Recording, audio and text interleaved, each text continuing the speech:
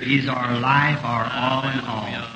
We thank Thee for this another opportunity to embrace Him and to love Him. We thank You for His people. And here tonight they're standing before me the purchase of His blood. And I have the privilege to speak to them.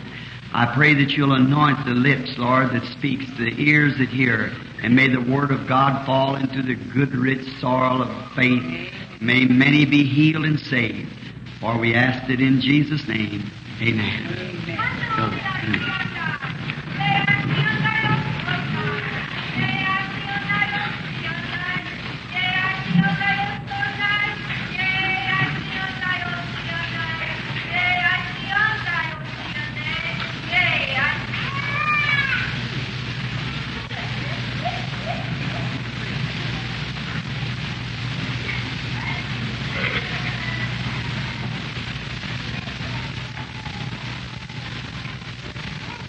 I am the Lord that hath redeemed thee.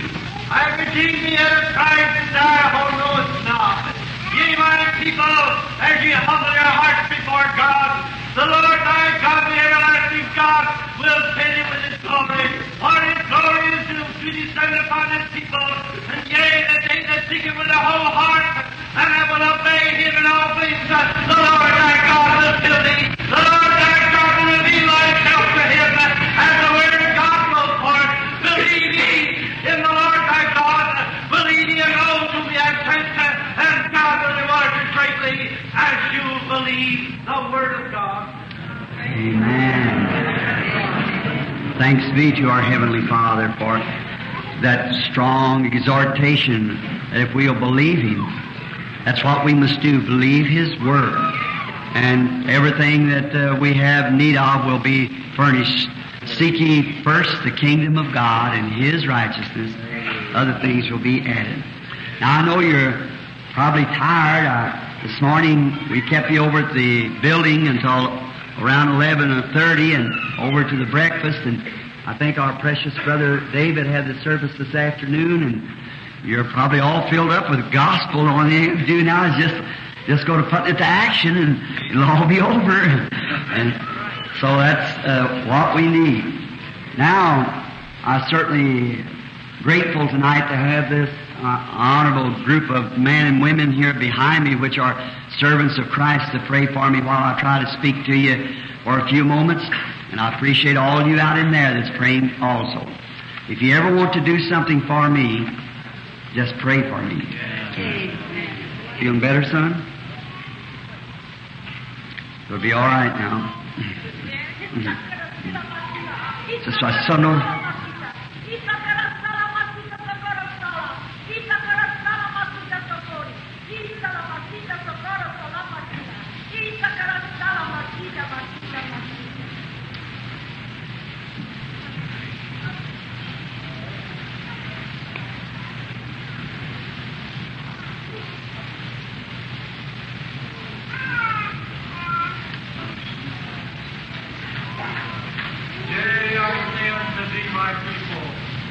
This is my day.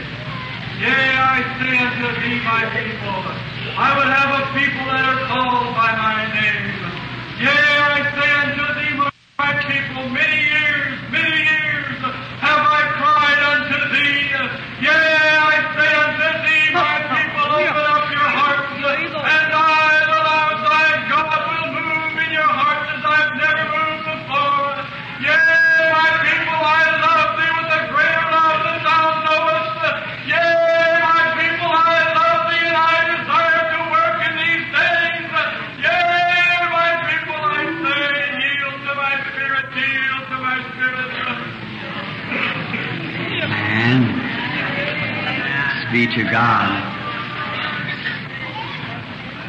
How wonderful it is to sit in heavenly places in Christ Jesus. By one Spirit we're all baptized into one body and sitting together in heavenly places in Christ Jesus. Don't you love that? Isn't it heavenly and beautifully to be? We're sorry that so many are standing out in the halls and so forth. Wish we had a place for you to be seated, but we don't have tonight. And maybe tomorrow afternoon the services will begin at, I think it's 2 o'clock, is that? 3 o'clock tomorrow afternoon, I'm sorry. 3 o'clock tomorrow afternoon the services begin. That'll give you a chance to go to church and have your service and then get back here and have our services tomorrow afternoon and back to your own service. Visitors, these pastors here on the platform would certainly welcome you. And around these full gospel churches, if you're visiting here, be sure to find one of them and go to church tomorrow. Because that's the place we all need to be, in the house of God on Sunday to worship the Lord. Now, and then tomorrow afternoon, you that's coming for prayer cards, I'd like to invite especially the pastors tomorrow, because I want them to help me pray for the sick. I want to prove to you that God just doesn't answer one man's prayer, He answers anybody's prayer that'll pray. And so they'll come out and help us. And we'll be giving the prayer cards out about 3 o'clock, or maybe about 2:30, 2:45, so that all we won't interrupt with the rest of the service. And the boys will be giving out the prayer cards about 2:30 tomorrow afternoon.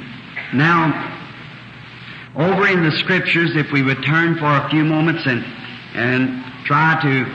this morning, I missed it again this morning. I said, sure, if it's 10:30, I said to Billy, you watch me be out at 11 o'clock. You just watch me.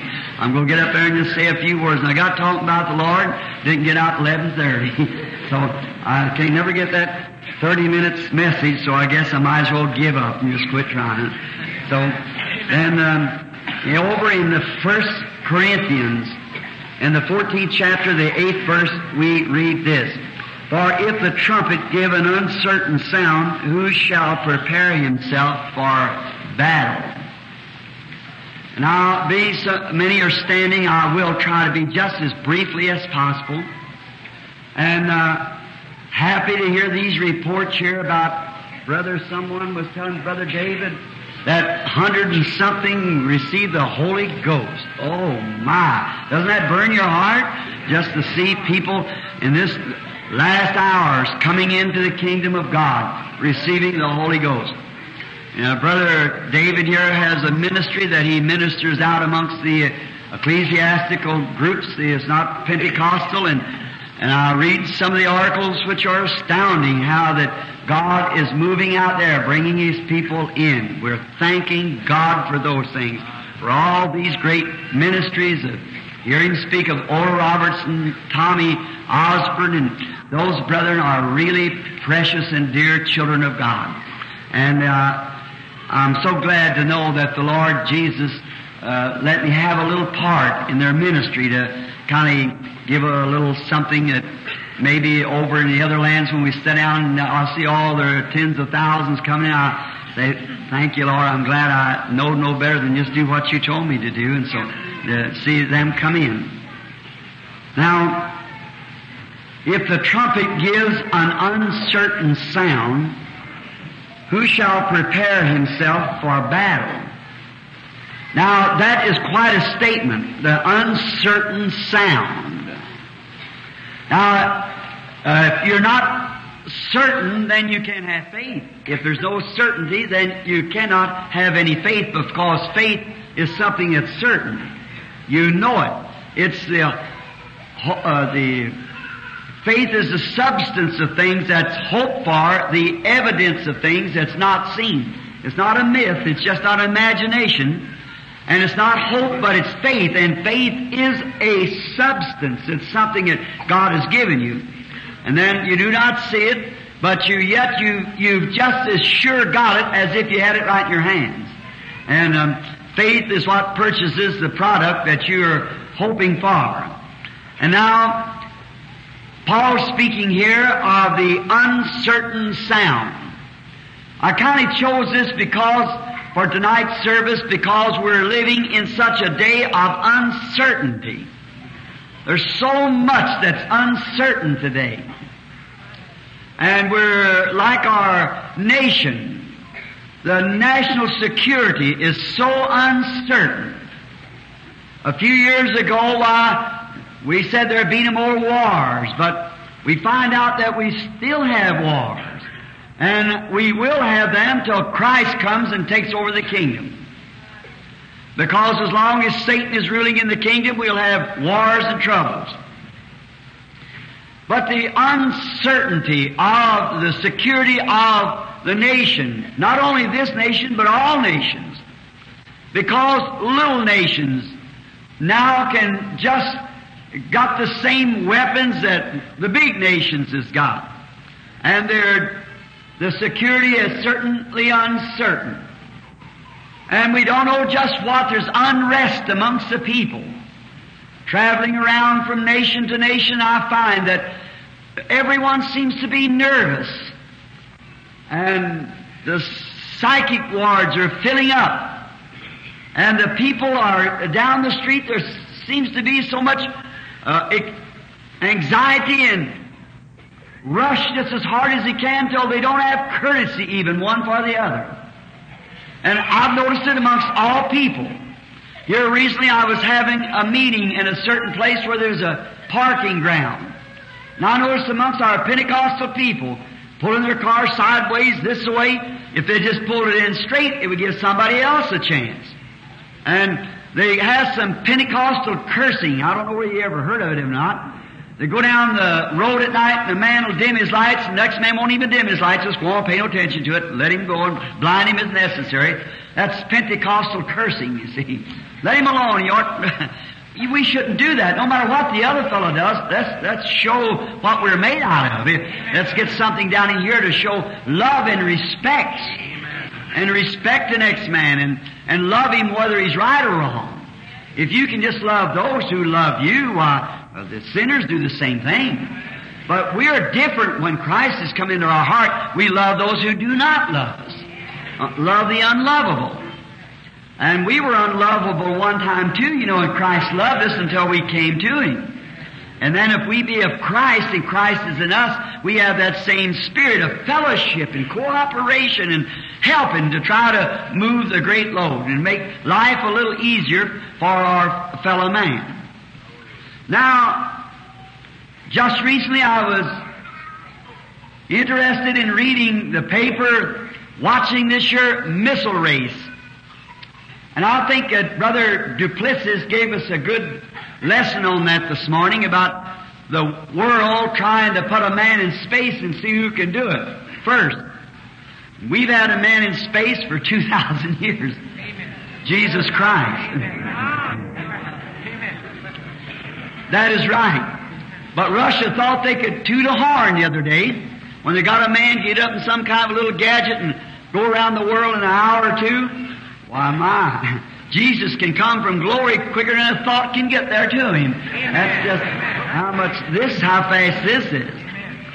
Einstein proved that if two forces are coming fast enough, they could pass right through each other and never bother each other. If two cars were coming down the road and they were both going at the terrific speed, faster than sound, just billions of miles per second, they would probably pass right through each other without hurting one another at all. He proved that by forces striking together.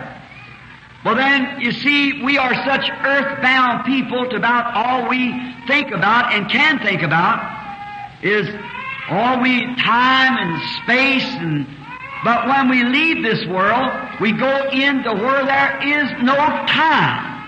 We can think of 50 miles an hour, 100 miles an hour, 2,000 miles an hour, or 10,000 miles an hour. That don't even start when we think of eternity. How fast. Jesus, after He had been glorified and received His glorified body raised up from the dead, and had ascended on high to the Father, come back in a few seconds later, and with such terrific speed till He come right in before His disciples through a wall and never even moved the wall. And yet with a body that could stand there and eat fish and bread. Amen. That's speed. Amen. Coming through.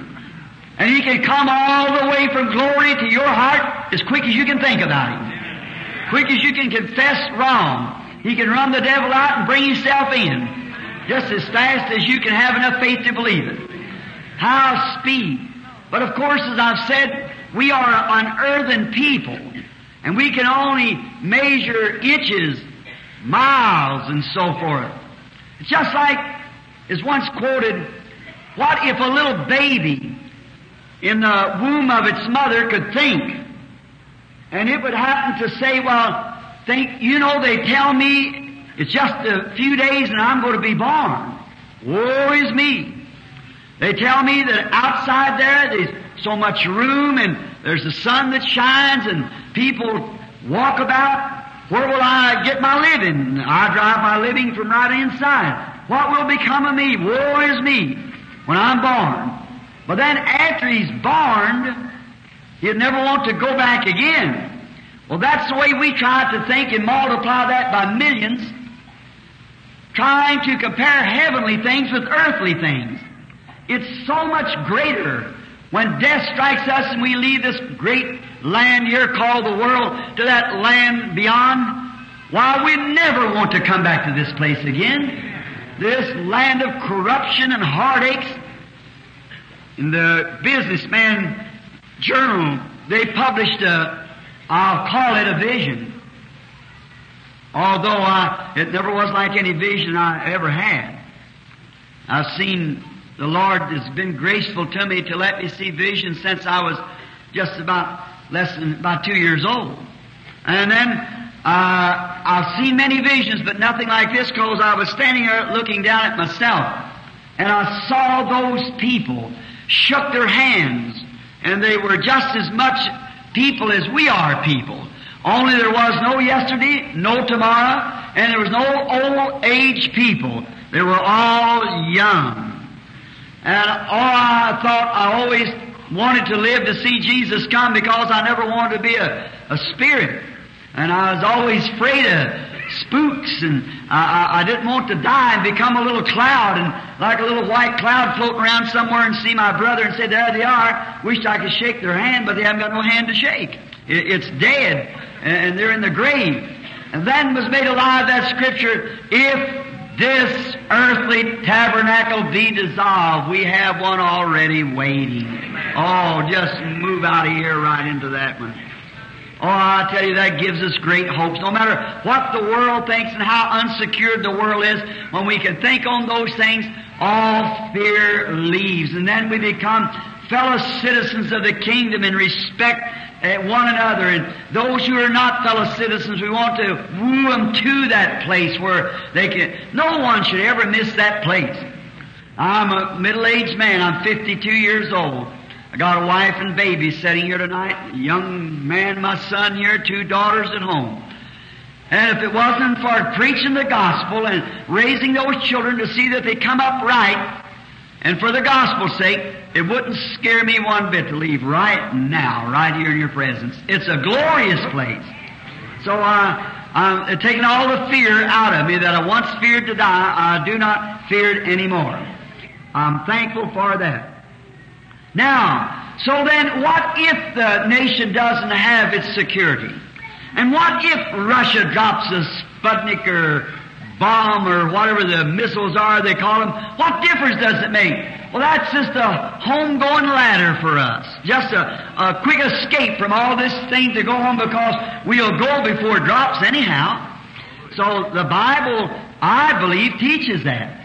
Jesus said, as it was in the days of Noah and the days of Lot, in the days of Noah, before judgment struck the earth, Noah was on the inside of the ark before it even sprinkled rain. Certainly, he was out of danger. And the angel said to Lot, hasten and go hither, because I can do nothing until you're out of here. See? They had to get out first. And I believe the trumpet of God shall sound one of these mornings, the dead in Christ shall rise. We which are alive and remain shall be changed in a moment, in a twinkling of an eye, be caught up together with them to meet the Lord in the air, and then the great punishment for the wicked will begin on the earth. And if we know we could be blown to pieces before morning, and science says it's about a minute before midnight now, how close then is the coming of the Lord Jesus? But it'll take place before the others can. So there's no security of the nation. Nervous. Man trying to sign treaties, and like a bunch of children fussing and stabbing at one another. And we ought to watch those things because it's necessary that we watch them. Here the other day, these conferences have been having, there was Mr. Eisenhower and Khrushchev met up here in the United States. Eisenhower represented all the Western nations, and Khrushchev represented all the Eastern nations. And you notice there was nothing they could say that could get along. Khrushchev took his shoe off and beat it on the desk and everything. Well, don't you know that exactly fulfills what the prophet said?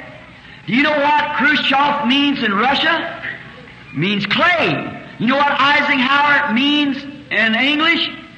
Iron. Iron and clay, the east and west, them two big toes of the vision of Daniel. We're already at the end, friends. Oh, we have to have this unrest amongst the nations.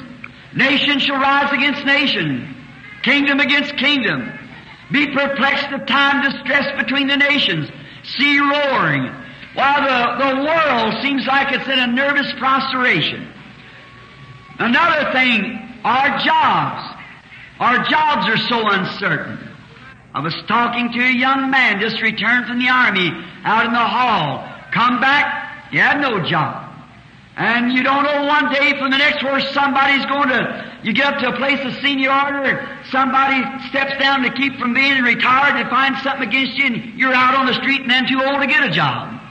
If you're past about 25, you don't do much good to look for a job nowadays.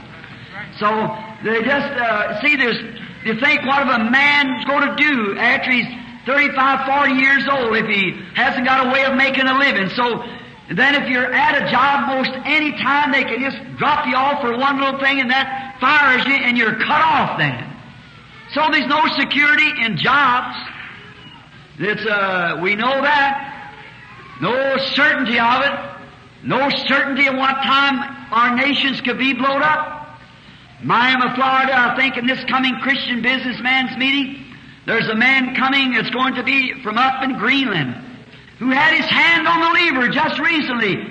He has sent the world to destruction. And was so nervous he didn't know what to do. They got a bomb or some missile in the screen. And they thought Russia's fixing to fire it, so missiles are setting everywhere. Now right on a powder keg that the whole thing to be blown up anytime. So there's no security. There's no way to get away from it. You can't dig down. Them bombs will blow 150 feet in the ground for 100 miles square almost. And that's what we know about. What those that we do not know about. Every nation has its secret things they're holding back. And just wonder what we do not know about. Then they're talking about all this parading and going into places and finding somewhere a bomb shelter, digging down in the ground, go to move the government under some tunnel. What good would it do? Well, if one of them bombs had hit and you'd be 1,500 feet below it, it would break every bone in your body, the concussion would. There's no way of hiding. Or down here, there's only one way you have to figure to hide, that's go up. Get out of it. And there's only one way up. Oh, I like our man in space. I like it because he said he would take us out of it. Get out of this thing. Yes, sir. There's no security in the nations. You say, I'll run to this little nation, that little nation. Why, it'll all be blown up. And there's no security here in the nation. There's no security in our jobs. And notice in this day that home life has become a situation that ought to be dealt with. You see little boys going out and taking a rifle, shooting Papa and Mama while they're laying in bed. Dishonesty amongst our women and men, our mothers and fathers. In lots of big cities, the husband and wife pack secret keys, or same keys, rather pass keys to their apartment. Each one comes in, eat a meal somewhere, and one's got a date and the other's got a date. Have no more decency, no respects in home. Homes in these days don't have the old-fashioned homes. Too many of them doesn't have. Where the Bible's open and Dad reads a chapter and they kneel around the table and pray. People go in, sit down and eat. I've seen people go to the table and just start gomming and slopping around eating, never ask a blessing. You know, that just I don't mean to make this as a joke. I want to say it for a point. I noticed one time, is out when we was living on the farm. There's under a hog, under an apple tree. And them apples was falling off and hitting him on the head, and he eat apples all day long, and he never did look up to see where this coming from. That's right. Well, that don't only go in hogs. You don't realize where that food comes from. You better look up and thank God for it, because He was the one who gave it. We don't have no more security of the home. Send your children to school. What do they teach them out there? Many times, too many times, they teach them we come from apes. Well, we don't believe that. No, and if a man's no more than an animal, then eat, drink, and be merry. That's what makes so many juvenile delinquents. That's what makes so many crimes committed. Because if people's no more than an animal, it makes him act like an animal. We got to tell him he's the Son of God, born for the kingdom of God. And he is somebody. This is just a negative, a picture negative, waiting for it to be developed someday, and death is the only thing that can develop it. When you die out to yourself, a new picture starts on the inside. And then that new creature, Christ Jesus, begins to show itself through. One of these days He'll come and receive you up to Himself. Then the whole thing will be changed. And then this negative shadow will become a positive. We find out that the security of the home is very uncertain. A young man can go out and get him a wife. A young woman take herself a husband. He might act like a gentleman and everything, but it certainly is a chance to take. And we find everything going on in the homes, everywhere. Breaking up. America has more divorces, I think, than any other nation in the world, where we're supposed to have civilization. And every year we find out that each year people begin to act a little more uncivilized. Could you imagine man that could kill man and women and little children, and that's a culture of what's supposed to be? In the old times, when the Revolutionary was fought, when I believe it was Stonewall Jackson on top of Lookout Mountain, and another great general at the bottom, they had their cannons trained to one another. And then when they got ready to fire the next morning, Jackson gave orders to go out, hollered down to the bottom of the hill and said, "Brethren, get ready, we're going to fire on you." And now, over there in Germany and different places where fellows like Hitler taking those poor Jews out, and why, the marks of it's still there. They kill them by the tens of thousands, by the millions. 1-2 men responsible, supposed to be highly cultured, educated. It'd be good if we didn't know our ABCs and know Christ. And then it wouldn't produce such stuff as that. No, it certainly is insecure. National affairs, jobs, homes. And now I want to speak on something else that's given an uncertain sound. What we put so much confidence in. We make such a fuss about it. That's politics. Oh, neighbors fall out. Fuss and stew over politics. One's a Democrat and the other's Republican, and while they fuss and fight about it, and when both parties is as rotten and dirty as it can be. That's right. So one can't call the other one wrong because they're both wrong. It's exactly right. But politics, some years ago when we had this first brought out about democracy, one of the lords of England said, "It's all sails and no anchor." Said soon they'll be standing on politicians' own soapboxes lecturing. Well, that's right. Exactly right, but he didn't think of his own beautiful House of Lords, what was going to happen to it too, in Commons. But there you find that all these things has to come to an end. I believe in democracy. But I believe that democracy is just like it was in France during the time of Joan of Arc. France needed a revolution. That's right. But after they had the revolution, they need a counter-revolution to straighten up some of the things that they're revolting about. And I think democracy is right, but after democracy is won, then we need some straightening up in democracy. That's right. I think the church is right, but after the church is conquered, then we need some straightening up in the church. That's right. Politics. Just recently, I'm neither Democrat nor Republican. I'm a Christian. Amen. So I voted for one man, that was Jesus Christ, and He accepted it, and I'm bound to win on that one. So that's who I'm electioneering for. It's for Him. And my mother was a Democrat, oh my, and my daddy was that much Republican. So we had it at home. And so one would vote every time to kill the other one's vote. No, sir, they just wouldn't give in. So that's the way it is. It's like a bunch of kids playing. I think they'd be good in either party or bad in parties. It just depends on the person. I think that's the way it is about Methodist, Baptist, or Presbyterian, or Pentecostal. It's the individual that's in the church. If you're a Catholic and you're depending on the Catholic Church for salvation, you are lost. And if you're a Pentecostal and depending on the Pentecostal Church for salvation, you're lost. But if you're a Catholic and you've got faith in Jesus Christ and trust in Him, you're saved by your faith through grace. The same thing by any other church. It's the individual. It's a system, as I said, that's sort of way of brotherhood. It's not the church itself. Now, politics. You can't put no confidence in them. We just had an election that proved to be one of the most crooked things that ever hit the nation. Right. But what did they do? They had a machine was foolproof, and the FBI exposed it and give it out in the papers and everywhere that the machines were set up at every time they voted for Mr. Nixon, they had to vote for Kennedy at the same time.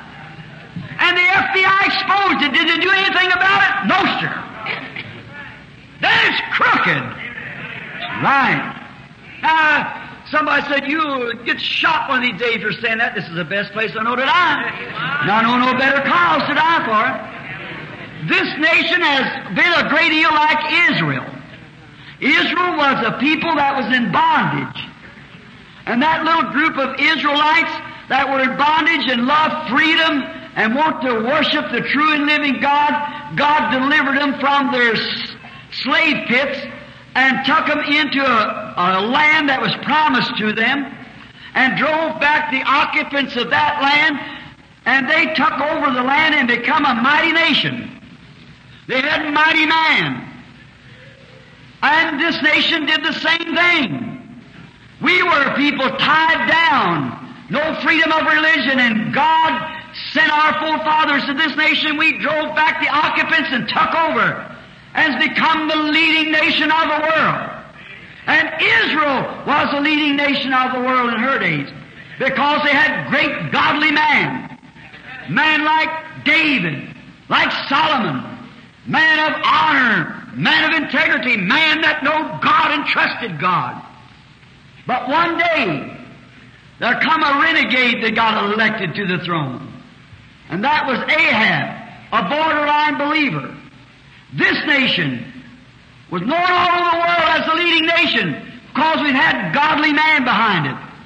Abraham Lincoln, George Washington, man like that who trusted God and feared God.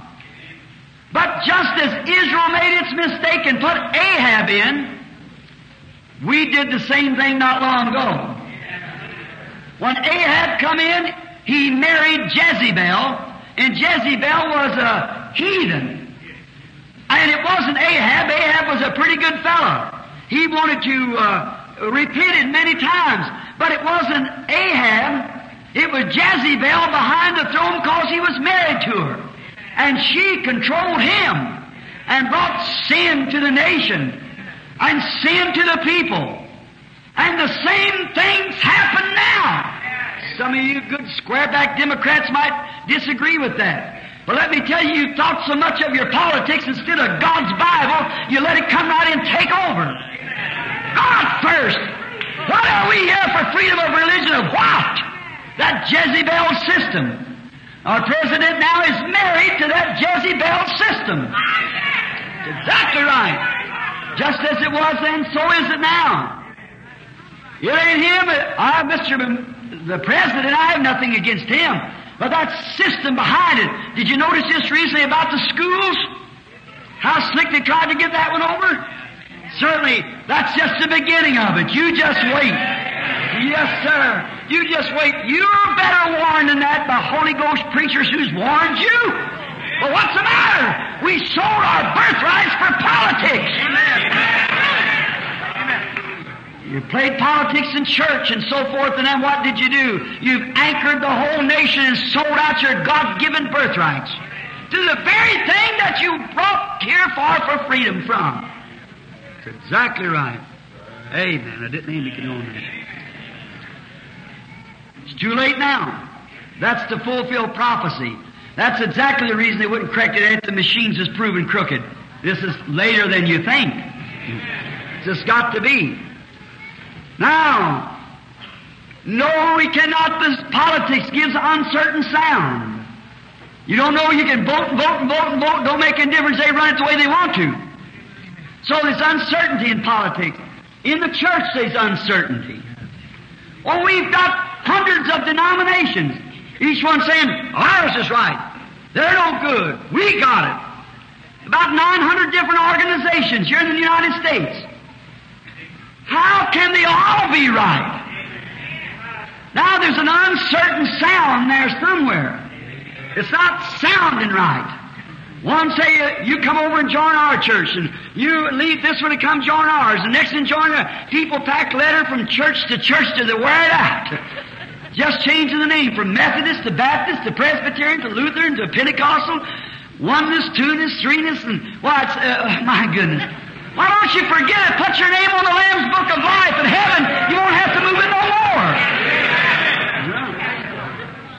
Uncertainty. The church giving uncertain sounds. The Baptists had a slogan not long ago, 1,000,000 more in 44. What did we get? You got 1,000,000 more joiners. Certainly, if all the people that's in this United States that profess to be Christians in some category, Catholic or Protestant, of the churches, if every one of those people were born again Christians, I'm telling you, this country would be so dry, a bootlegger would have to prime himself to get enough moisture about him to spit. That's right. It would be different, but today they sell those people whiskey and then arrest them for drinking. God have mercy. Politics, church, and everything. Certainly is. Uncertain sound. Uncertainty. Come and join. Come and put your name on. That's not the idea. Come and be born. Come and die. Come and rot to yourself in your own thoughts and let Christ come in and become a new creature. That's the idea. Uncertainty in national, uncertainty in jobs, uncertainty in home, uncertainty in sounds in politics, uncertain sounds in churches. Well, even life itself is uncertain. We don't know when we're going. But there's one thing sure, we know we have to go. The old slogan is, there's two things that's sure, that's taxes and death. And you're going to meet both of them, so why not prepare for it? That's right. Uncertainty of life, uncertainty of church. So much uncertain. Then you say, Brother Branham, you're sure taking us out on a limb. Is there anything that is certain? I can stand here and read off a list of things here that is uncertain. Nations uncertain. Uncertain sound. Who knows what to do? Jobs, politics is uncertain. Church is uncertain. Home life is uncertain. What is certain? Is there anything that's certain? Yes, there's one thing I'll guarantee you certain. That's the Word of God. That's right. In Matthew, the 24th chapter and the 35th verse, Jesus said, heavens and earth will pass away, but my word shall never fail. Just as certain as God says anything, it's just that certain it's going to come to pass. Before there was a world, before there was 4,000 years, before Christ was ever born, the Bible said He was the Lamb of God slain since the foundation of the world. Amen. For when God's program was drawn out, and he knew what was going to happen. In his great mind, he knew that he'd have to slay his own son to save the world, and it was settled as soon as God spoke it. Amen. When God says anything, it's just as eternal as He is. It cannot fail. God's Word. Jesus said, both heavens and earth will pass away, but my word shall never fail. Oh, certainly it is certain. There's no uncertainty about it. It might make you act strange when you receive it. You might not act like you used to, and that's one thing certain too. Paul said, the life that I now live, he must have lived a different kind of life once. And yet he was raised up religious, but he had a new kind of life. Not me, but Christ liveth in me. See, he had passed from one life into another. And just as certain as you receive the Word of God into your heart, then you'll have eternal life and you'll act strange, look strange, and be different than what you were. Let's just go back for a few moments now, about 10 minutes, and check some of them that has man in past times who has rested solely upon the certainty of God's Word sounding. Noah, way back in the beginning, and before the antediluvian destruction, maybe a farmer out in the field, but one day he met God, and God told him it was going to rain. Noah was just as sure as it was going to rain as he was sure he was Noah. And he went about preparing an ark for the saving of his household because he was certain that it was going to rain. No matter how unscientific it seemed, no matter how many science could prove there's not one speck of water up there, there could not be a cloud formed, there could not be this, there, or the other, no matter how scientifically it seemed, he was certain it was going to rain. And he made arrangements for it. Amen. That's the way, brother. When you're certain, make arrangements for it. If you're certain tonight that you're not going out of here sick, if God's revealed it to you, you're not going out, make arrangements. If you say, I'm crippled, I can't walk, but I'm certain in my heart. God spoke to me a while ago and said, tonight you're going to walk out of this building. Just get ready, you're going out. That's right. Be certain in your heart. When God speaks, it's certain, eternally certain. When God speaks. No uncertain sound about it all. Moses, a man that was smart, highly educated, polished scholar, could even teach the Egyptians. He was a military man, we're told. Not all a genius of militarism. And he found out that he failed in his militaryism when he had all of the army of Pharaoh behind him. And would have been heir to the throne. But one day, after he had run and been out in the wilderness for 40 years, married, settled down, had a wife and child, one day on the backside of the desert, an old man, 80 years old, with long whiskers, herding sheep, got a glimpse of a burning bush, stood before that bush and heard God say, surely I'll be with you. Go down in Egypt. And Moses was certain that nothing was going to bother him. He knew that he was going down to deliver the people because he was certain God told him the truth.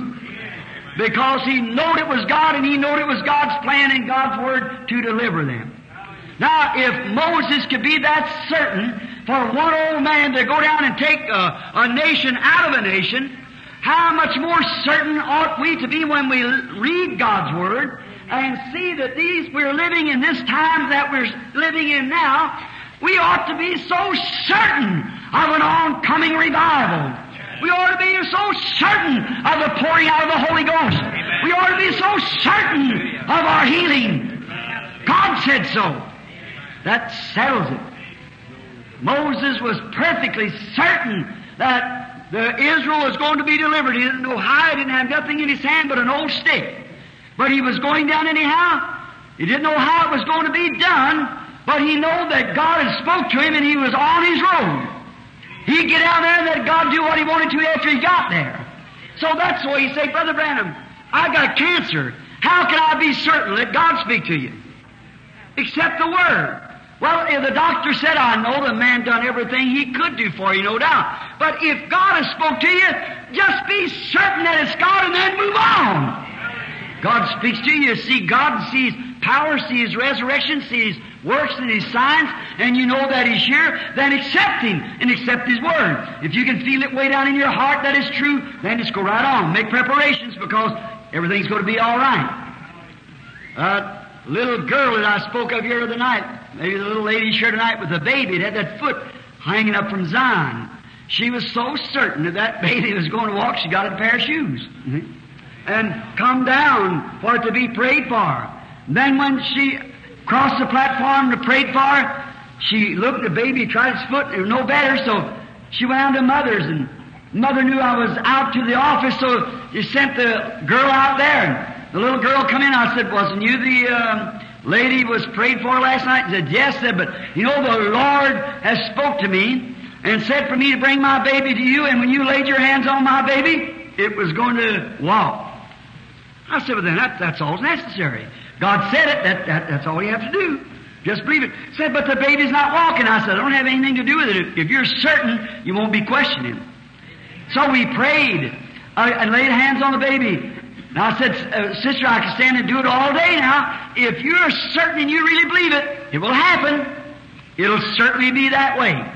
And then when she started out, she wanted to hear me say something. Poor little fella, I hope she might. Are you here tonight, sister? From Zion, had that baby here the other night? Are you in the building? Raise up your hand if you are. She was. Some of you here tonight when she was here. Anybody here when she was here the other night? Yeah, all right. Now she was certain that the Lord was going to heal that baby, but she wanted me to say something about it. Well, I'd already told the brethren there I'd seen the baby's all right, but just want to see what she was going to do about it. So when she went out of the room kind of disappointed, a little kind of crying, she looked back, her little hubby went on out. So then when she looked back, she said, Reverend Branham? And I said, yes, ma'am. She said, is it God's will for my baby to be a cripple? She's going to hear what I was going to say. Pulled it right out. I said, no, ma'am, it's not. She said, thank you, sir. Out the door she went. And about a week after that, the little baby's leg come down normally and well. See, just hold on to it. Get a hold of something. Hold on to it. Certain. Yes, sir. Moses was certain that God was going to deliver Israel.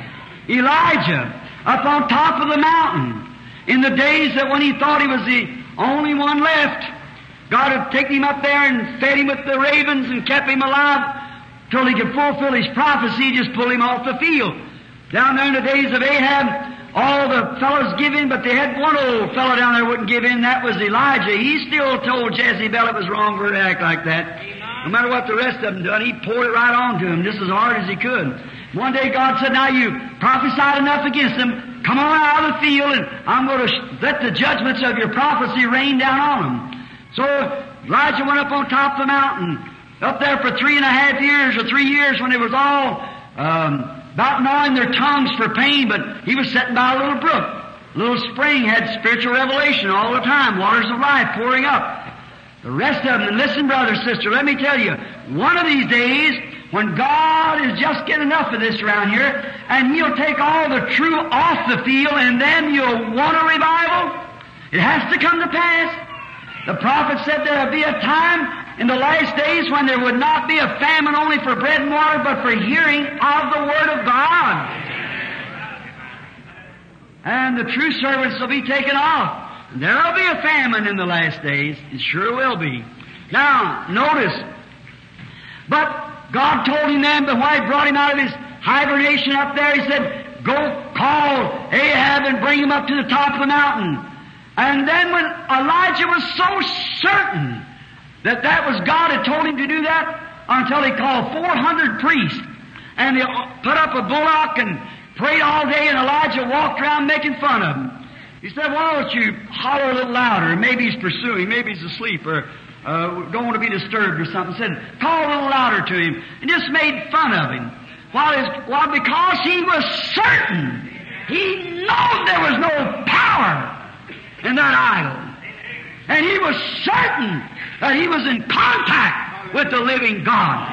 That's the reason tonight, brethren, I say it with love and respect. I know there's no revival in organizationism. But I know there is a living God who does have a revival. Let's get back to that. I'm certain of it. I'm positive of it. I know that it is the truth. God will never do that. Nowhere did they ever rise, and they never will. But God will take a people out of those people for His name's sake. He'll do that. So Elijah, when he laid that 12 rocks up there and laid the bullock and slaughtered it, and just exactly the way God told him to, he was just as certain that fire was going to fall as he was as certain he was Elijah. Nothing, there's no fire up there, and there was no water up there. It hadn't rained for 3 years and 6 months. And he walked out there just as cool and quiet because he was certain. He didn't have to say, now brethren, I'll go out and try. I'll see it. No, no. The voice that spoke to Elijah was certain it was God. Amen. When you're certain that it's God, something's got to happen. Elijah walked out there and said, "Oh, God of Abraham, Isaac, and of Israel." You notice he never called him his name of deceiver, Jacob. He called him his prince name, Israel. God of Abraham, Isaac, and Israel. Let it be known this day that thou art God and I'm your prophet. About that time the fire began to fall. Why, he was certain it was going to fall. He said, "I've done all of this at your command." When you're certain of anything, there's a one sound that you can be certain of, and that is God's voice. God's word is certain. David, he had tried God. One day when he's herding sheep, bear come in and got one of them. He took a little slingshot and knocked the bear down. Now, you know a little rock and a slingshot won't knock a bear down. Then here come in a vicious lion, grabbed one of the little fellows and run out with it. David went after him, trusting the Lord, and he threw that rock and knocked the lion down, killed the lion. Then one day he was standing up there and seen a uncircumcised Philistine stand up saying, "The days of miracles is past." There's no such a thing as this stuff. And little old David maybe stooped in his shoulders and so forth. He said, "Do you mean to say that you'll stand there and let that uncircumcised Philistine defy the armies of the living God?" He said, "I'll go fight him." And when Saul tried to put his PhD on him, it didn't fit him at all. He didn't know nothing about how to say amen just right, and so forth. And he said, "I don't know nothing about that stuff. I don't know nothing about that. But I have something that I have trusted. I don't know what God will do me with a PhD, but I know He's done this for me." And he said, "The God who let me kill a lion with this slingshot, the God who let me kill a bear with this slingshot, how much more? Amen. How much more will He deliver that uncircumcised Philistine in my hand?" Men and women, friends, do you realize the God of heaven that raised up Christ Jesus from the dead, He is not dead, but He's alive. And if He kept His word to David, if He kept it to Elijah, if He kept it to Moses, if He kept it to the Hebrew children, if He kept it to Daniel, He'll keep it to you and I. If we're certain that it's God. Hallelujah. Wow, I feel religious right now. Yes, sir. I know that night somebody said, "Brother Branham, aren't you afraid of a mistake?" A mistake? How can God make a mistake? Certainly, that angel come up there that night and said, He's sending me to do this certain thing about the visions and so forth. Around the world I went with all kinds of people in all kinds of places, and not one time did it fail. Why? I'm certain it was God. He come according to His Word. It's according to His Spirit. It's according to His nature. And it's exactly on time to Abraham's seed. I can see why the nominal churches won't receive it. Neither that angel go down and preach to Lot and them. He stayed up with the elected. They had one to go down there and preach to them group down there. And that's the reason they told me when I left my little Baptist church, said, "You're going to be a holy roller. Go mix up them holy rollers." I said, "I don't know what they are, but if God is sending me to them, He's got a message for them." That's right. If God gives a message, somebody's going to hear it somewhere. Amen. It's what John thought when he come out of the wilderness. That Elijah of the New Testament, rugged man, he said, God's able these stones to rise children of Abraham. He was certain of his message. He knew that it was true. He knew that he was born and received the Holy Ghost in his mother's womb. At the name of Jesus Christ. 9 years old, he went into the wilderness without education. Stayed in there till he was 30. Come out without clothes, just a piece of sheepskin draped around him. And he preached the message that shook the regions around about. Amen. Why, he was certain. And when he seen that Holy Ghost like a light comes down there with two wings on it, coming down upon Jesus, he said, I knew him not. But he that spoke to me in the wilderness and said, upon whom thou shalt see the Spirit descending and remaining, he is the one that will baptize with the Holy Ghost and fire. I'm certain of it. When he got a little weary, as we talked about the other night, Jesus said, go show John what's taking place. Be certain. Be certain. It's a certain sound. Now, Simeon, it was revealed to him by the Holy Ghost that he was not going to see death, and yet he was a real old man. He wasn't going to see death until he seen the Lord's Christ. He wasn't ashamed. He went around telling everybody, I'm not going to die. I'm going to see the coming of the Christ. Like him said, he's just a little upset. He's getting old now, you know, and I believe his mind is collapsing a little, you know. It makes you do things and act like you never did act before. When you're certain. When you're really certain. Simeon said, I'm not going to die until I see the Christ coming. And I said, think, David looked for him, Moses looked for him, and thousands of years ago they looked for him, and now here we are in Roman cap. Well, how in the world could he ever see it? Poor old fellow. Just don't pay no attention to him. That didn't bother him. He went around saying, I ain't going to die until I see the Christ come. I'm going to see it. One day when he's back in his study out there, Jesus is brought into the temple for the circumcision, the purification of Mary, wrapped in swaddling clothes, and she stood the little virgin, and the people kept their distance from her because he had a bad name to start with. They said he was born out of holy wedlock. Now I can imagine those self-styled hypocrites, you know, never had nothing to do with anything like that. They kept their room back. And but she knowed what she was holding in her arms. She knowed whose son it was. And that's why I say that you can call a real born-again Christian a fanatic or a holy roller or whatever you want to. If he knows that's the Holy Ghost, you'll never shake him. You never have no bother with him. He knows what's in there. He knows where it come from. Like I always said, this hybrid religion they got these days. If anything I hate, this hybrid stuff they're talking about. Hybrid this, and I think science has got to a place they've disproved their own argument. You know, they say that man evoluted from just coming from a monkey and coming on up and getting from a pollywog and coming on. But Genesis 1:26, it said, let every seed bring forth of its kind. I believe God made monkeys, yes sir. I believe God made everything, but He made man. And man, by evolution, monkeys come to be man. God made birds and all things at the beginning. And it proves it. If you hybrid anything, you cross it over, it can't cross itself back again. Right, it's dead. Go along and say hybrid corn. Hybrid corn. Such beautiful corn, I know, but it ain't no good. You can't plant it, won't come back no more. That's right, it's finished. You take a mule. A mule's the awfulest fellow there is. You know, he's neither horse nor mule, and he really don't even know what he is. That's right. And his mother was a mare and his father was a donkey, so he don't know where he belongs. And he can never breed himself back again. A mule can't have a mule. That's finished. You know that. And that's just the way some of these religions are today. Mule religion.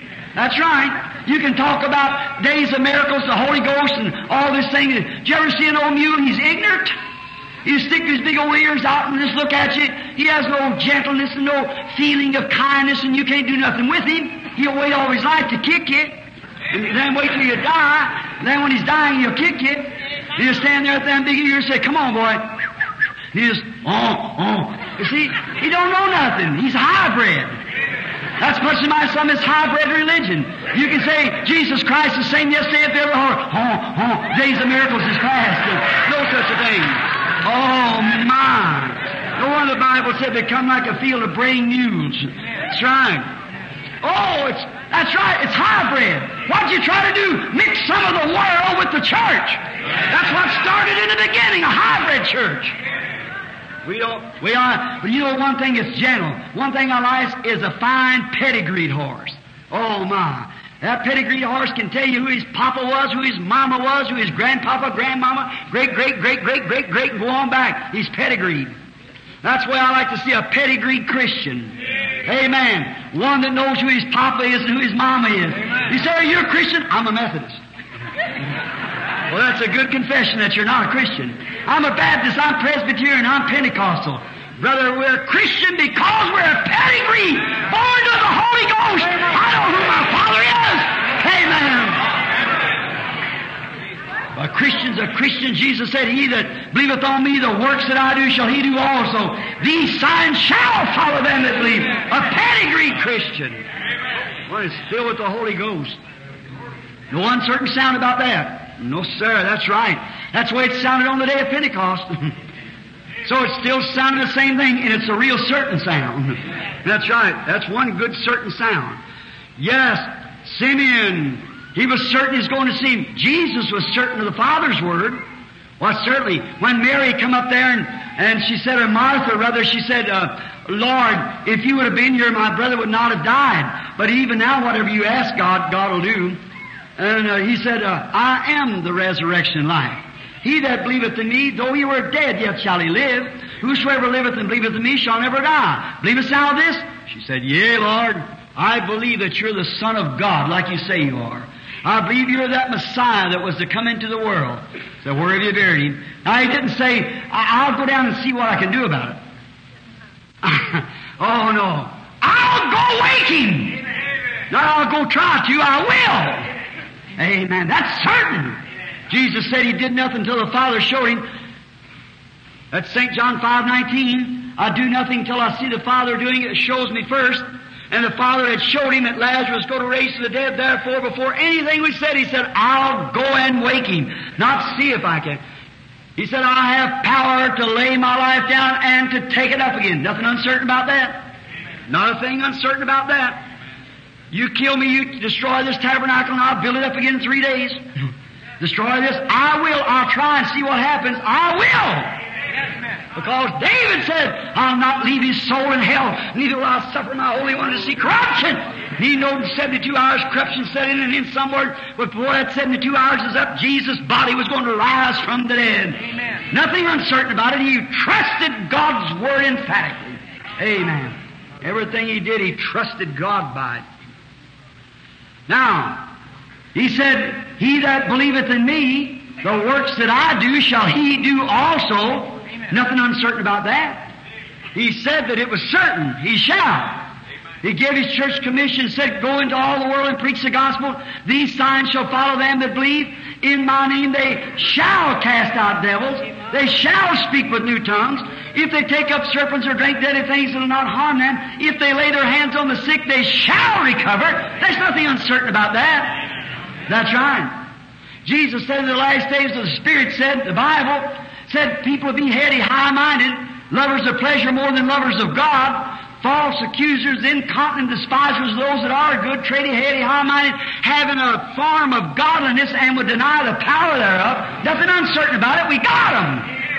Amen. Amen. Daniel said the people know their God in this day would do exploits. There's nothing uncertain about that. God said so. We got it. Amen. There's nothing uncertain about it. Oh, somebody said, well, the Holy Ghost is for the Pentecostal people back there. Peter said on the day of Pentecost, repent every one of you, and be baptized in the name of Jesus Christ for the remission of your sins, and you shall receive the gift of the Holy Ghost, for the promise is unto you, your children, and them as far off, even as many as the Lord our God shall call. Nothing uncertain about that. They shall receive it. They shall. Everyone as many as the Lord God calls, well, He's going to give them the Holy Ghost.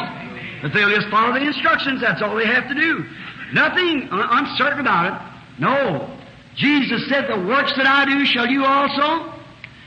He said, as it was in the days of Sodom, so shall it be in the days of the coming of the Son of Man. How the angel of the Lord would come down and among the people and show these signs and wonders, the wonders of His resurrection. He's been up from the grave 2,000 years. The world don't believe it.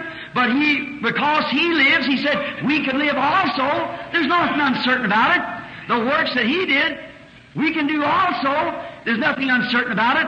All of His promises are yes to us. We're living in the last days. We see everything just exactly the way He said. So there's nothing uncertain. You can believe it. Put your trust in it. Paul Rader. Many of you all remember him from Chicago here. A great man of God. Died here a few years ago. I've always loved Paul. And I heard him a few times when I was a boy. And I sat in Rediger's Tabernacle there in the room where he wrote that song, Only Believe. It's led me to the pulpit by hundreds of different languages, I guess, across the world. Only Believe. And I wondered if Paul knew that little old fellow sitting there with a pair of overalls on would take a song and take it around the world, the one he was writing. I was sitting there having a meeting here some time ago, and that come in over the microphone. I just knelt down and wept because of knowing that he was such a great man of God. He was telling a story one time in his book. I was reading it. I think he come from Oregon. And he used to log. He was a strong man. Luke was a very strong man, his brother. And so Paul said over in, I believe it's some foreign country he was in, he took a blackwater fever or something. He was dying. And he told his faithful wife to stand by his side because they couldn't get a doctor in there so far back. It kept getting darker in the room, and he said, honey, he said, stand by my side, just keep praying, keep praying. Paul was a great believer in divine healing. And so he preached right here in this city, at the tabernacle down here. And so he believed in it. He had his wife to keep praying, so no matter what happens, just keep praying. He said it got darker and darker in the room, and finally everything went black. And he said he was dreaming. He thought he was back in Oregon again, and he was, the boss told him of the lumber camp where he used to work, said, Paul, go up on the hill and fell me a certain tree, a certain size, and bring it down here. He said, all right. Said he'd run up the hill, and he just smelled the pine, and his lungs breathing in, the odor how a person that lives in the woods can only enjoy. And said he felled the tree and trimmed it up and stuck the axe in it, and got a hold of the tree, and he just couldn't lift it up.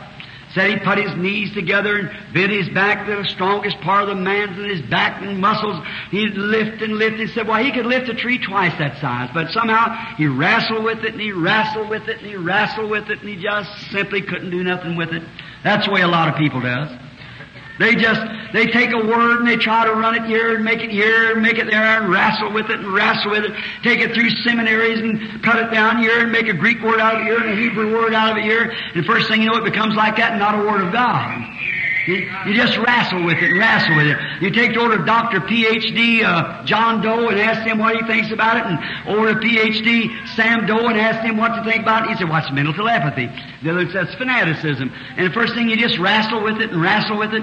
Well, I was down at the meeting, and honestly, I seen the Spirit of God come down. I heard someone speaking unknown tongues. It's the devil. Yes, and I heard people shout, oh, it's excitement. And I seen a man stand up on a platform and by the power of discernment tell people who they were and out in the meetings and what was wrong, just the way the Bible said Jesus done it to show the sign of the Messiah. Well, I'll go ask my pastor. He said, it's telepathy. See, you just keep wrestling with it and wrestling with it, that's all. You'll never get nowhere. Finally, Paul said he got wore out. So he sat down. His strength was depleted. He just sat down against a tree and leaned back and said, what's happened to my strength? Of course, that was a fever on him was doing that. And he said, I'm just at the end. Said after a while, he heard a real sweet voice. Said, Paul. He said, is that my boss?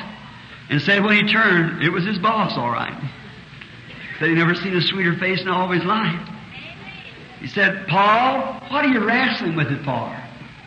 He said, you see that stream of water there? I said, yes. Said that stream of water goes right down around the hill here and comes right out to the camp. Said, why don't you just throw it in the water and get on it and ride down? Oh, he said, I never thought of that. So he just threw it in the water, started riding down over the river, screaming at the top of his voice, I'm a-riding on it! I'm a-riding on it! And said he'd come to, he'd stand out in the middle of the floor, screaming at the top of his voice, I'm a-riding on it! I'm a-riding on it! The promise of God. And tonight, brother, there's nothing uncertain about God's Word. I'm riding on it! It'll bring me to the camp someday. I don't know how many ripples I'll have to cross, but I'm a-riding on it! Amen. Praise be to God. Let's all say it together. I'm riding on it. I'm a riding on it. It's God's promise. I'm a riding on it. It's a certain sound. It's God's sound. It's His voice. Heaven heavens and earth will pass away, but my word shall never pass away. And I'm riding on it tonight. He promised these things in the last days, and I believe it here. Let them call it whatever they want to. I don't care. That doesn't matter to me. I'm certain that it's God. Amen. And I'm riding on it. I've been riding on it now for 31 years, and the ride's getting sweeter all the time because I'm nearing the gate. Amen. I'm still riding on it. When death strikes my body, I'll ride on it. Just keep on riding. I am the resurrection and life, saith God. He that believeth in me, though he were dead, yet shall he live. Whosoever liveth and believeth in me shall never die. I'm riding on it. There's nothing uncertain about that. I'm riding on it. It is His Word, and I believe it with all my heart. Do you believe it the same way? Everything else is uncertain, but that's a certain sound. He that believeth in me, the works that I do shall he also. Let's bow our heads just now.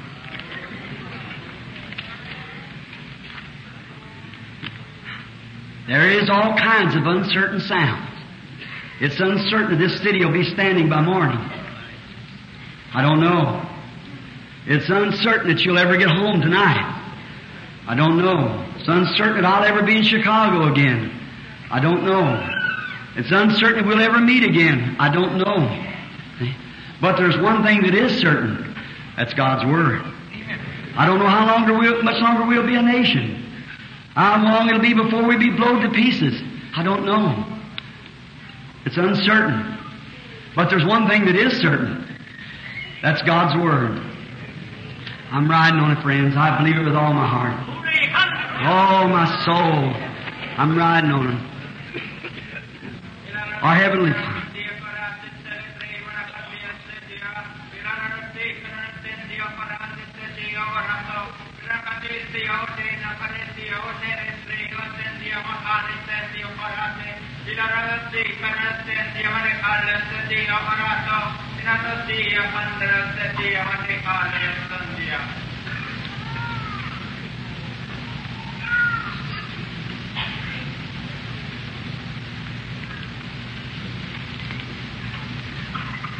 He has come to the road of decision. Ye must make up your mind. Whom will I follow? Whom will I obey? What shall I do? Ye must think tonight, and tonight you must decide. Are you going to be for Him? Are you going to decide to go through? Are you going to have faith to believe? Believe that which you have heard. Obey that which you've heard. For it is sent from heaven above unto you to help you in whatever you desire. Oh, Lord, how we thank you for that. Now, Father God, this will be without excuse to hear now not only that, but hear your prophecies. Hear them speak in prophecies and see it fulfilled. See the promises of God, of the resurrection, of a reviving, of the coming again, and the great Messiah sign of a resurrected Jesus to appear before the Gentiles like it did the Jews and Samaritans in this last day. Oh, Father God, we thank you for this. I thank you. Now, them words, God, coming from you, it's surely after I've tried to bring it in the Bible and hear you speak it through gifts of tongues and interpretations, now we pray that you'll let Jesus come into our midst and confirm this to be true, so that everyone will be able to have the privilege of knowing that the same Jesus that was once with the children of Israel in the cloud, which is called the fatherhood, also dwelt among man in the sonship, and now dwells in man by the Holy Ghost. Father, let them see that the same nature of God remains the same. That was in Jesus, so is it in the church, and does the same work in the last days where the church has come to its destiny, and now the Messiah sign of the end time. The destruction is ready as it was for the Jews in them days. They had to deny that Messiah in order for destruction to come. And today the nations are laughing. They make fun of it and call it every unclean name. And when you did that when you were here, they said it was Beelzebub, a devil. And you said you'd forgive them, but someday when the Holy Ghost come to speak one word against it would be unpardonable. And Now, Father, we see that the nations have condemned their own selves, their words and their action. The churches, many peoples has condemned and signed their own doom away, calling the Spirit of God an unclean thing. Now, this is another opportunity tonight. I pray, Father, that you'll heal every sick person here, save every unsaved, in the name of Jesus Christ. Amen.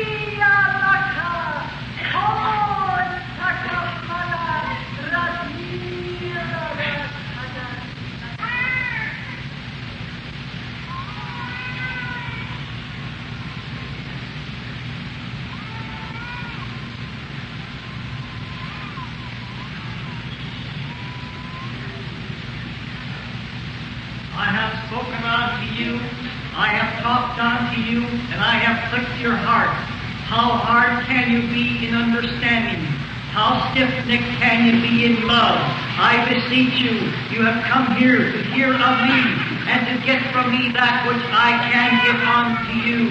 Yea, I am here in your midst. I am ready to do for you what you desire as you believe unto me. But only as you open up your belief can I be able to perform the miracles which you are seeking.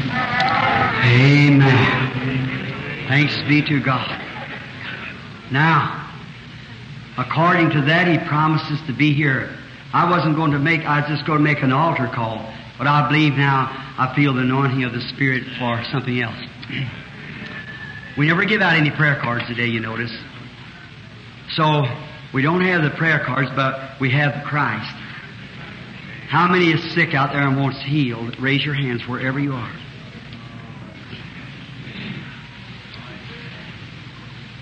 Thank you, custodian. Now, if I have preached the right truth and done the right thing, then God's obligated to back up what I've said. Now, how many of you out there that knows that I do not know you? Raise up your hands that I do not know you.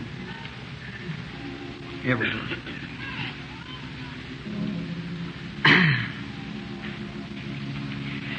You Pentecostal people, should it be hard for you to believe me? Look here, I want to show you something here wrote just recently. I was at the Christian Businessman's Breakfast in California. And I just got through preaching a sermon that I thought I tore every organization apart and laid it out by pieces. And a Baptist boy by the name of Danny Henry come up to put his arms around me to pray, and he started speaking in unknown tongues.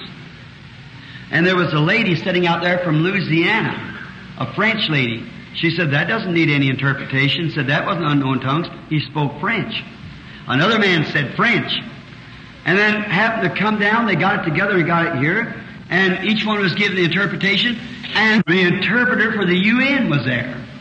And he raised up, said, come down. The man said here he'd never seen him before and never after, but he called his name, who he was, the UN interpreter, and he gave the interpretation. I got it wrote out here. Listen here.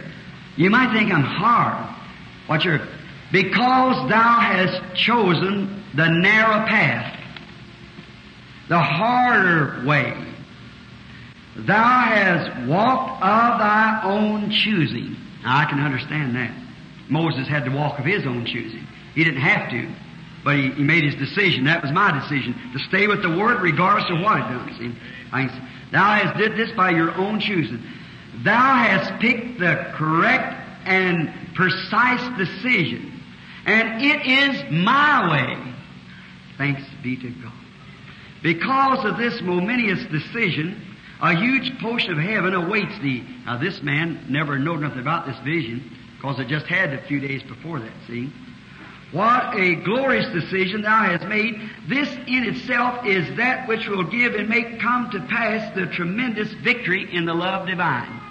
That was interpreted by the UN interpreter, by a Baptist boy that come to put his arms around me and just made a remark, said that message could really be added to the book of Revelations. See? A boy that no, not me, he's some relation to some movie star there. And he never knowed me, a Baptist boy. And he just come up to thank me and put his arm around me to pray. And when he did, the Holy Ghost started speaking in tongues to him. And here was people sitting out there just like it was on Pentecost. It was the language that they understood. That was their native language. And that boy didn't know one word of French. See how it is? It's the Holy Spirit. Amen. He's here. All right? Pray now. I told you the Bible, the angel turned his back to the audience. Somebody in these sections over here. Somebody in this section's over in here, you pray for God to do something for you. Just see if he still remains the same angel of God. Or somebody anywhere, wherever it is. I'll look towards you, brother. I want you to believe, brother. This is a Christ that you've preached so long. This is the thing that you stood for. You, man, if there's any honor to be given to you all. You were out here at Pentecostals preaching. Out here on the street corner with tambourines and guitars. When he's laughing, making fun of you. You was only fixing a road that I could run smooth over. How could I come and be anything else but your brother? You prophesied that these things would come. Many of you. You heard it in your meetings. And I'm just here in fulfilling of what you said that God's Word said. See? Now, somebody is contacting God.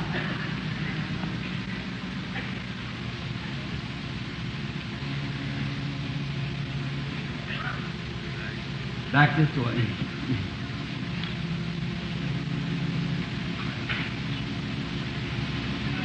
There's a man that's sitting behind me, somewhere back this way. He's praying. He's got something wrong with his side.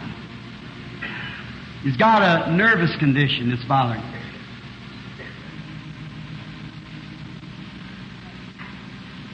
Is anybody up? Nobody up? I'm looking at the man right here. The man's a minister. He's a Mennonite. His name is Mr. Reverend Miller. Stand up. Accept your healing.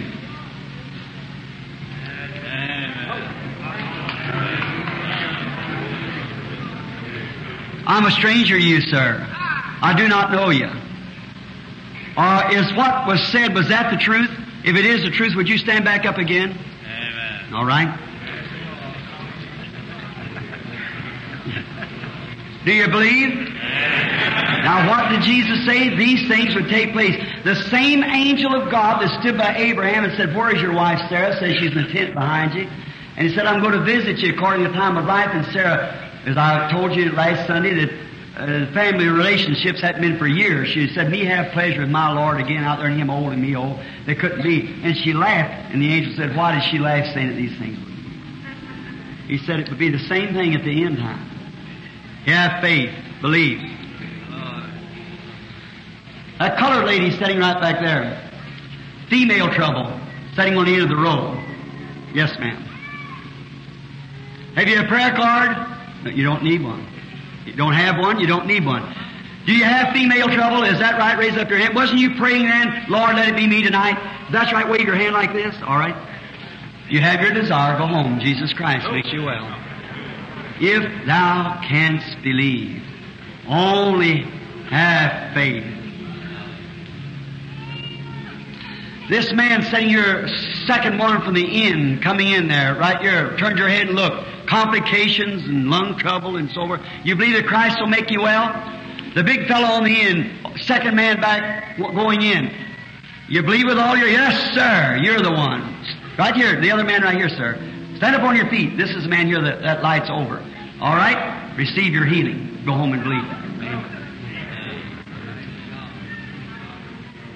We're strangers to one another. I don't know you. I don't know you. We're strangers to one another. That's right.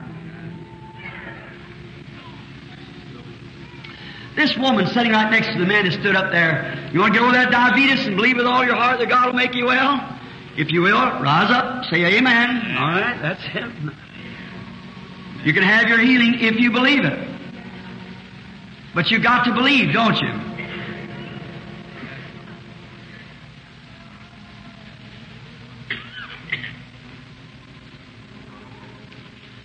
This lady, yeah, waving your hand, sitting back there in the audience.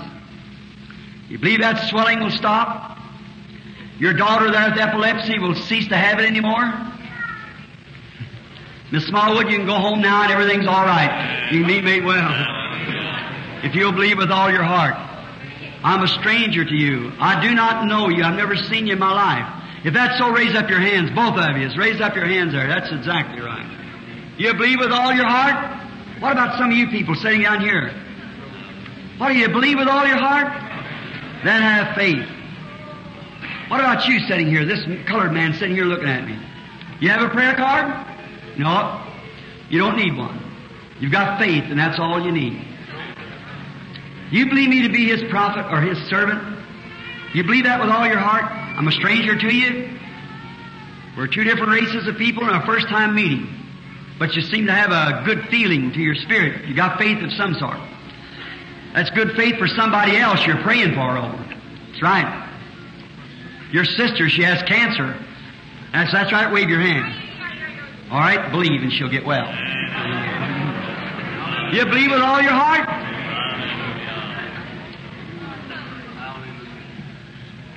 If thou canst believe, all things are possible.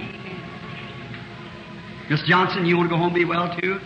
You believe with all your heart. Jackson, rather, I meant to say, if you believe with all your heart, you can go home and be well also. What about this woman sitting here?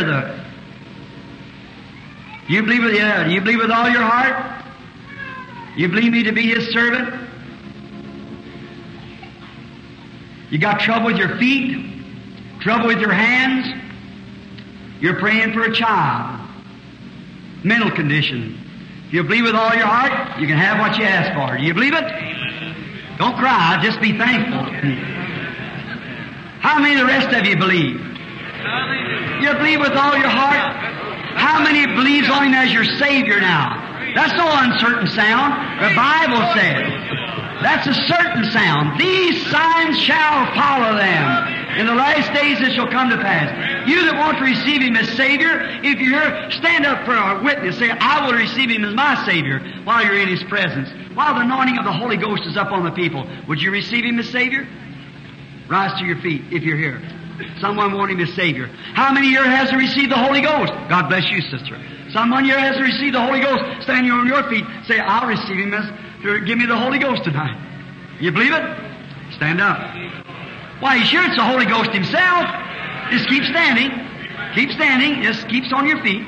All that wants to baptize the Holy Ghost that hasn't received it, believe you can receive it tonight. Stand up on your feet. Just receive it. Good. No uncertain sound about that now. Remember, blessed are they that do hunger and thirst for righteousness, for they shall be filled. Nothing uncertain. Do you believe? Then you're going to be filled. If your belief is right, you've got to be filled. Look here, why would you bring it? Look here where I got to stand. I got to stand here before everything. And it's got to be so. Amen. It just has to be so. Now, how many of you are sick and want to be healed? You stand to your feet. You believe you're going to be healed tonight. If you don't believe it, don't stand up. But if you do believe it, and you felt a certain sound strike your heart, this is the hour I'm going to get my healing. This is going to be it right now. If you believe it with all your heart, just stand up on your feet. That's it. Just let the Holy Spirit work right down to your heart. You'll find out something takes place. Now, do you really believe what you stood for, you're going to get it? Then raise up your hands and say, thank you, Lord Jesus. I now receive my healing. I and now receive the baptism of the Holy Ghost. Just give Him praise. Amen. Praise be to God. I will praise Him.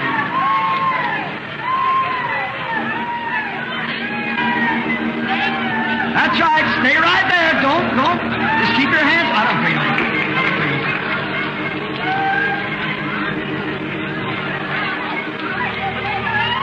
Isn't it wonderful? Do you feel His presence? I wish you could stand here and look what I'm looking at.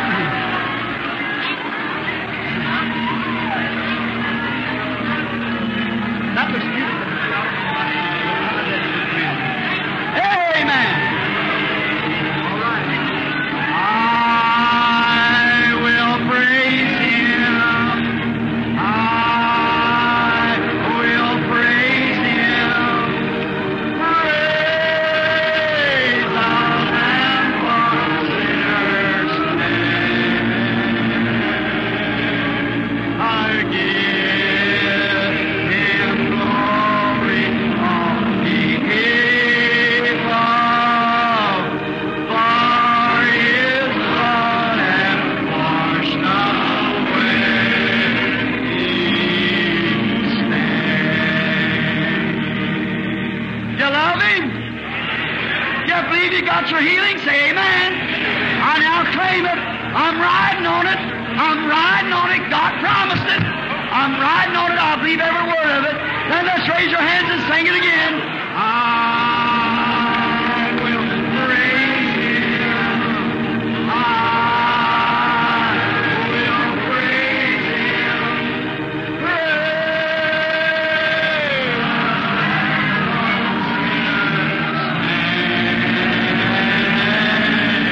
I give Him glory on the eve of, for His blood hath washed away. I don't believe you think I'd be a hypocrite or a liar. If you could only I better not say it. But listen here, friends. Just like anointing, just like that light that a watch is just hanging all around everywhere. Oh my! Glorious! If you just open up,